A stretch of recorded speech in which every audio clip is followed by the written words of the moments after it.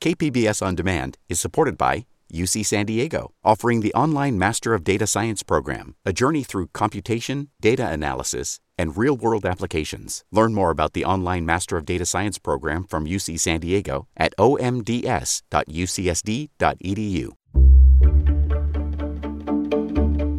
Good morning. I'm Annika Colbert. It's Monday, November 22nd. The Blue Line trolley extension is finally open. More on that next, but first, let's do the headlines.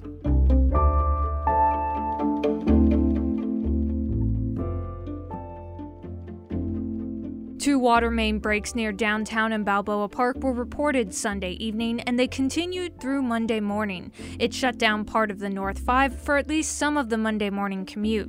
One pipe rupture is at 11th Avenue and A Street. The other is near State Route 163 and 4th Avenue. The downtown water main break is believed to be caused by a sinkhole, and it flooded at least one business in the East Village area.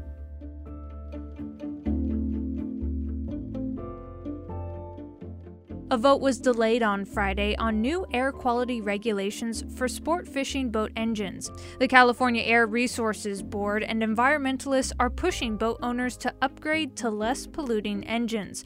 But the Sports Fishing Association fears that if regulations are passed, mom and pop shops will close, tour prices will double, and ocean access will become a luxury.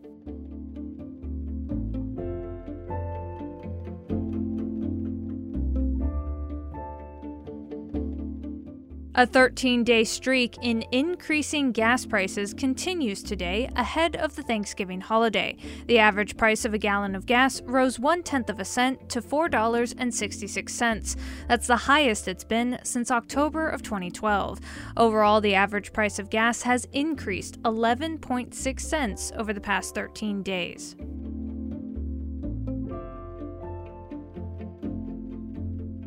From KPBS, you're listening to San Diego News Now. Stay with me for more of the local news you need. KPBS On Demand is supported by Marrokal Design and Remodeling, helping homeowners with their home remodeling needs. From ADUs to custom kitchen remodels and room additions, Marrokal Design and Remodeling designs and builds your dream home. Learn more at trustyourhometous.com.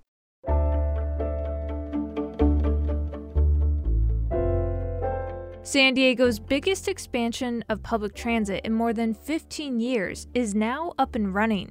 The Blue Line trolley now offers a one-seat ride from the border to UCSD and University City. KPBS Metro reporter Andrew Bowen examines the impact that extension could have and the work that's still left to do. Service on the extended UCSD Blue Line began on Sunday, but last week, MTS offered the media a preview ride.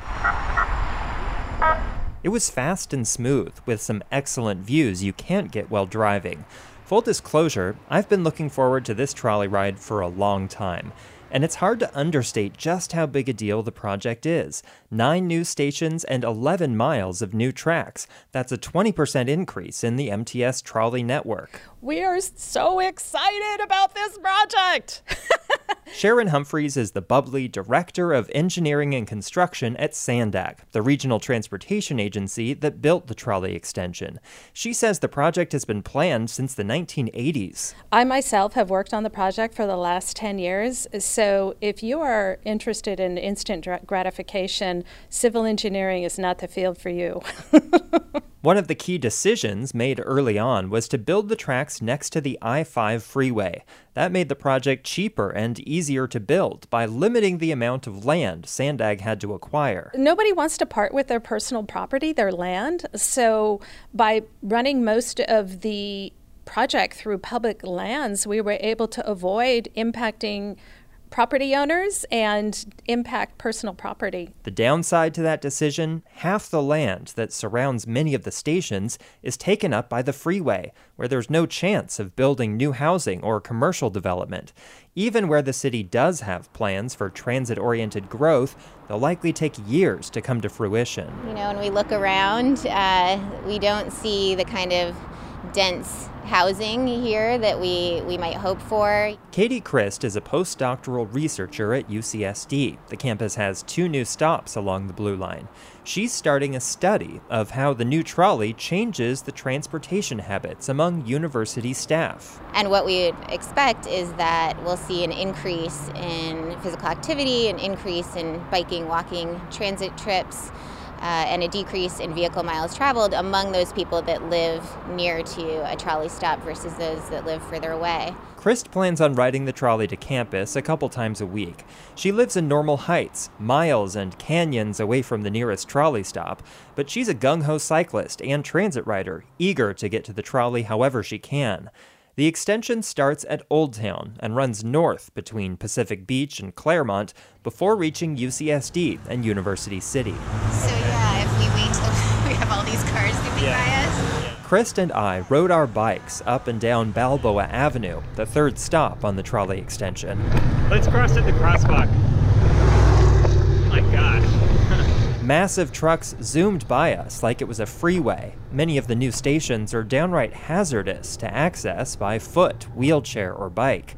And Christ says most people who live far from these stations won't go out of their way to ride the trolley. There are plans to improve bike and pedestrian infrastructure around the stations, but there's no clear timeline on when they'll be complete, and they may require taking a lane or 2 away from cars. Christ says she doesn't see another option. We've set some really ambitious targets, right, with our climate action plan. We know that transportation is the biggest contributor to greenhouse gases that are warming the planet and causing, public health harm. So I think that is a trade-off we have to be willing to make. So the benefits of the new trolley may take a while to reach most San Diegans. But UCSD Chancellor Pradeep Khosla says he thinks the trolley will really catch on with students within a year. We have passes for all of our students. It's part of their student activity fees, so the students will have complete access to San Diego without a car. Or rather, access to the parts of San Diego you can easily get to via public transit. And that was KPBS Metro reporter Andrew Bowen.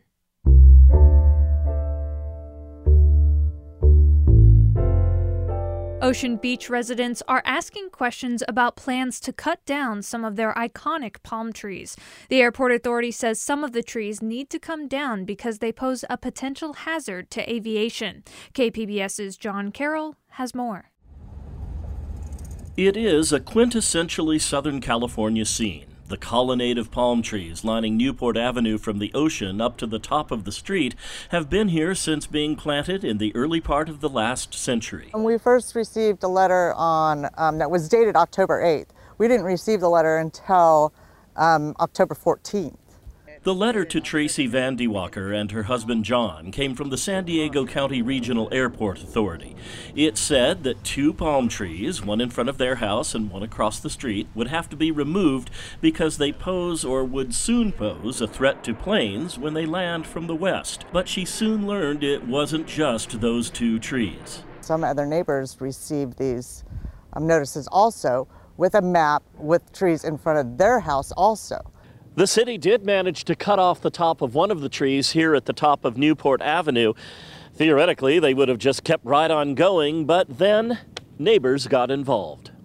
And Vandy Walker sprung into action. She started following city crews around, standing under trees she thought they were about to cut. And they had to stop because they can't top off the tree with me standing right underneath it. At the same time she was protecting the trees, Vandy Walker was also trying to get answers from the airport authority, from the city.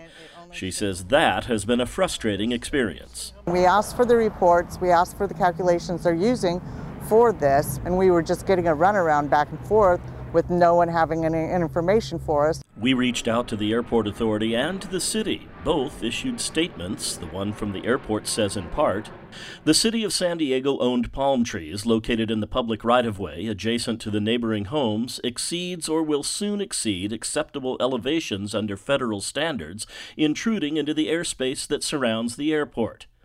And this from the city, again just a portion of their overall statement. There is currently no date for removal of the palms, and we are engaging with the FAA and the San Diego Airport so that we may receive clear direction on why removal is necessary and the expected impacts to flights and public safety if the trees are not removed. Vandy Walker says if it can be shown the trees really are an aviation hazard, she won't stand in the way of their removal. But for now at least, this iconic vista will stay the way it's looked for decades. And that was KPBS's John Carroll. And that was reporting from KPBS's John Carroll. California has projected a $31 billion budget surplus for the coming fiscal year, but the legislature is restricted on how that surplus gets spent, and some of it may not be able to get spent at all. Cap Radio's Nicole Nixon tells us about a law passed in the late 70s called the GAN limit. This is a Prop 13 sort of 1970s era law that caps state spending based on what was spent the year prior. And if it's at a certain amount, the state can only spend up to a certain amount. And if there's money left over, then it's got to go to certain things like lowering taxes or issuing tax refunds or spending on certain priorities like education or infrastructure. So again, the legislature and the governor will decide what to do with that if it meets that GAN limit next year.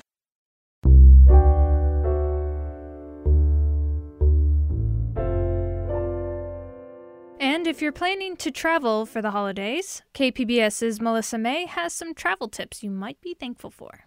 For the holiday, the roads are expected to be extra crowded. There's an expected 4.4 million total travelers from Southern California, and of those, 3.8 million will be going by car. The Auto Club of Southern California says the Tuesday and Wednesday before Thanksgiving are the worst times to travel. If you have to leave on those days, leave as early as you can. Marie Montgomery is a spokesperson for the Auto Club.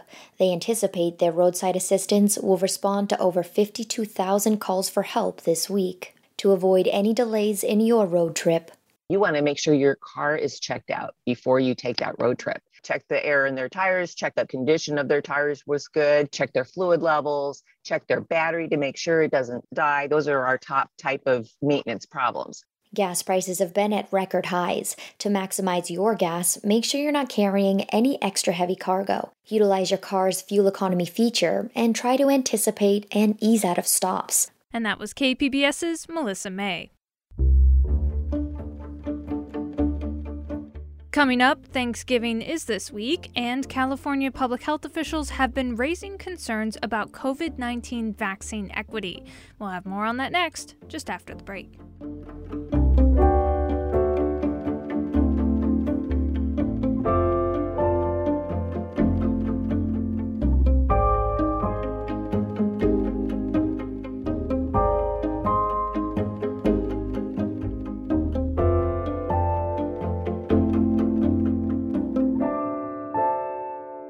KPBS On Demand is supported by the Museum of Contemporary Art San Diego, offering visitors to the La Jolla campus special exhibitions, collection galleries, coastal vistas, seaside dining, and more. mcasd.org.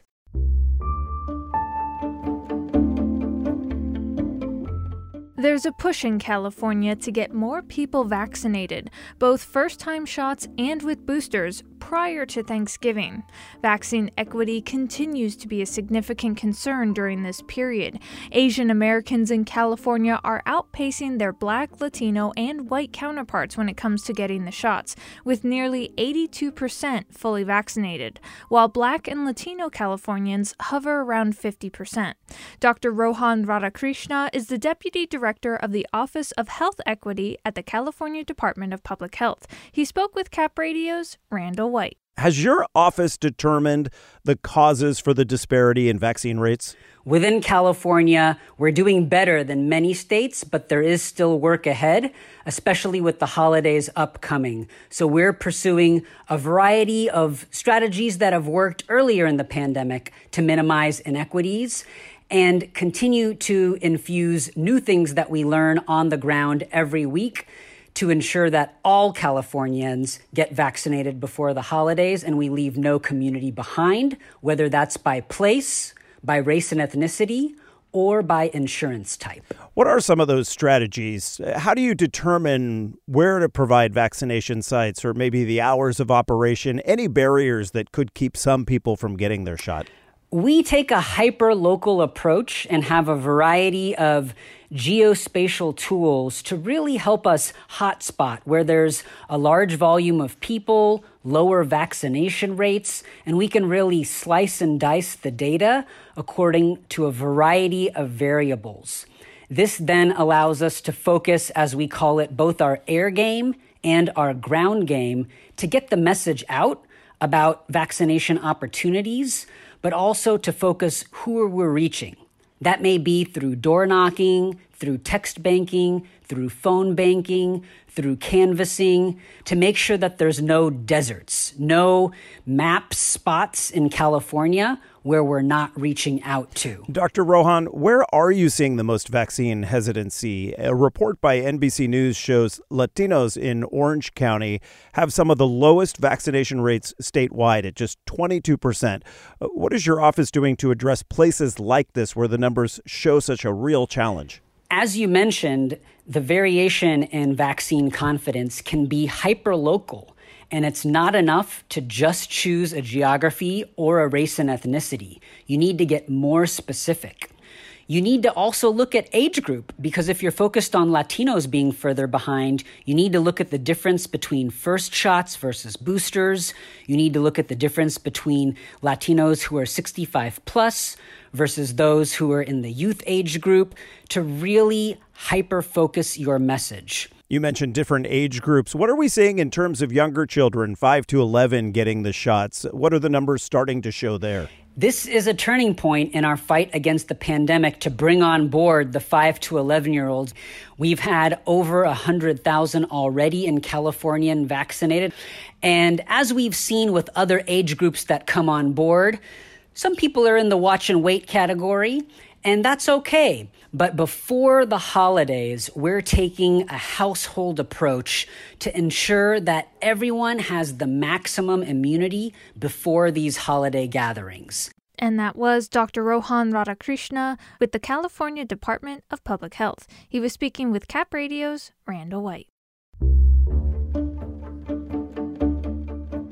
And that's it for the podcast today. Be sure to catch KPBS Midday Edition at noon on KPBS Radio, or check out the Midday Edition podcast. You can also watch KPBS Evening Edition at 5 o'clock on KPBS Television. And as always, you can find more San Diego news online at kpbs.org. I'm Annika Colbert. Thanks for listening, and have a great day.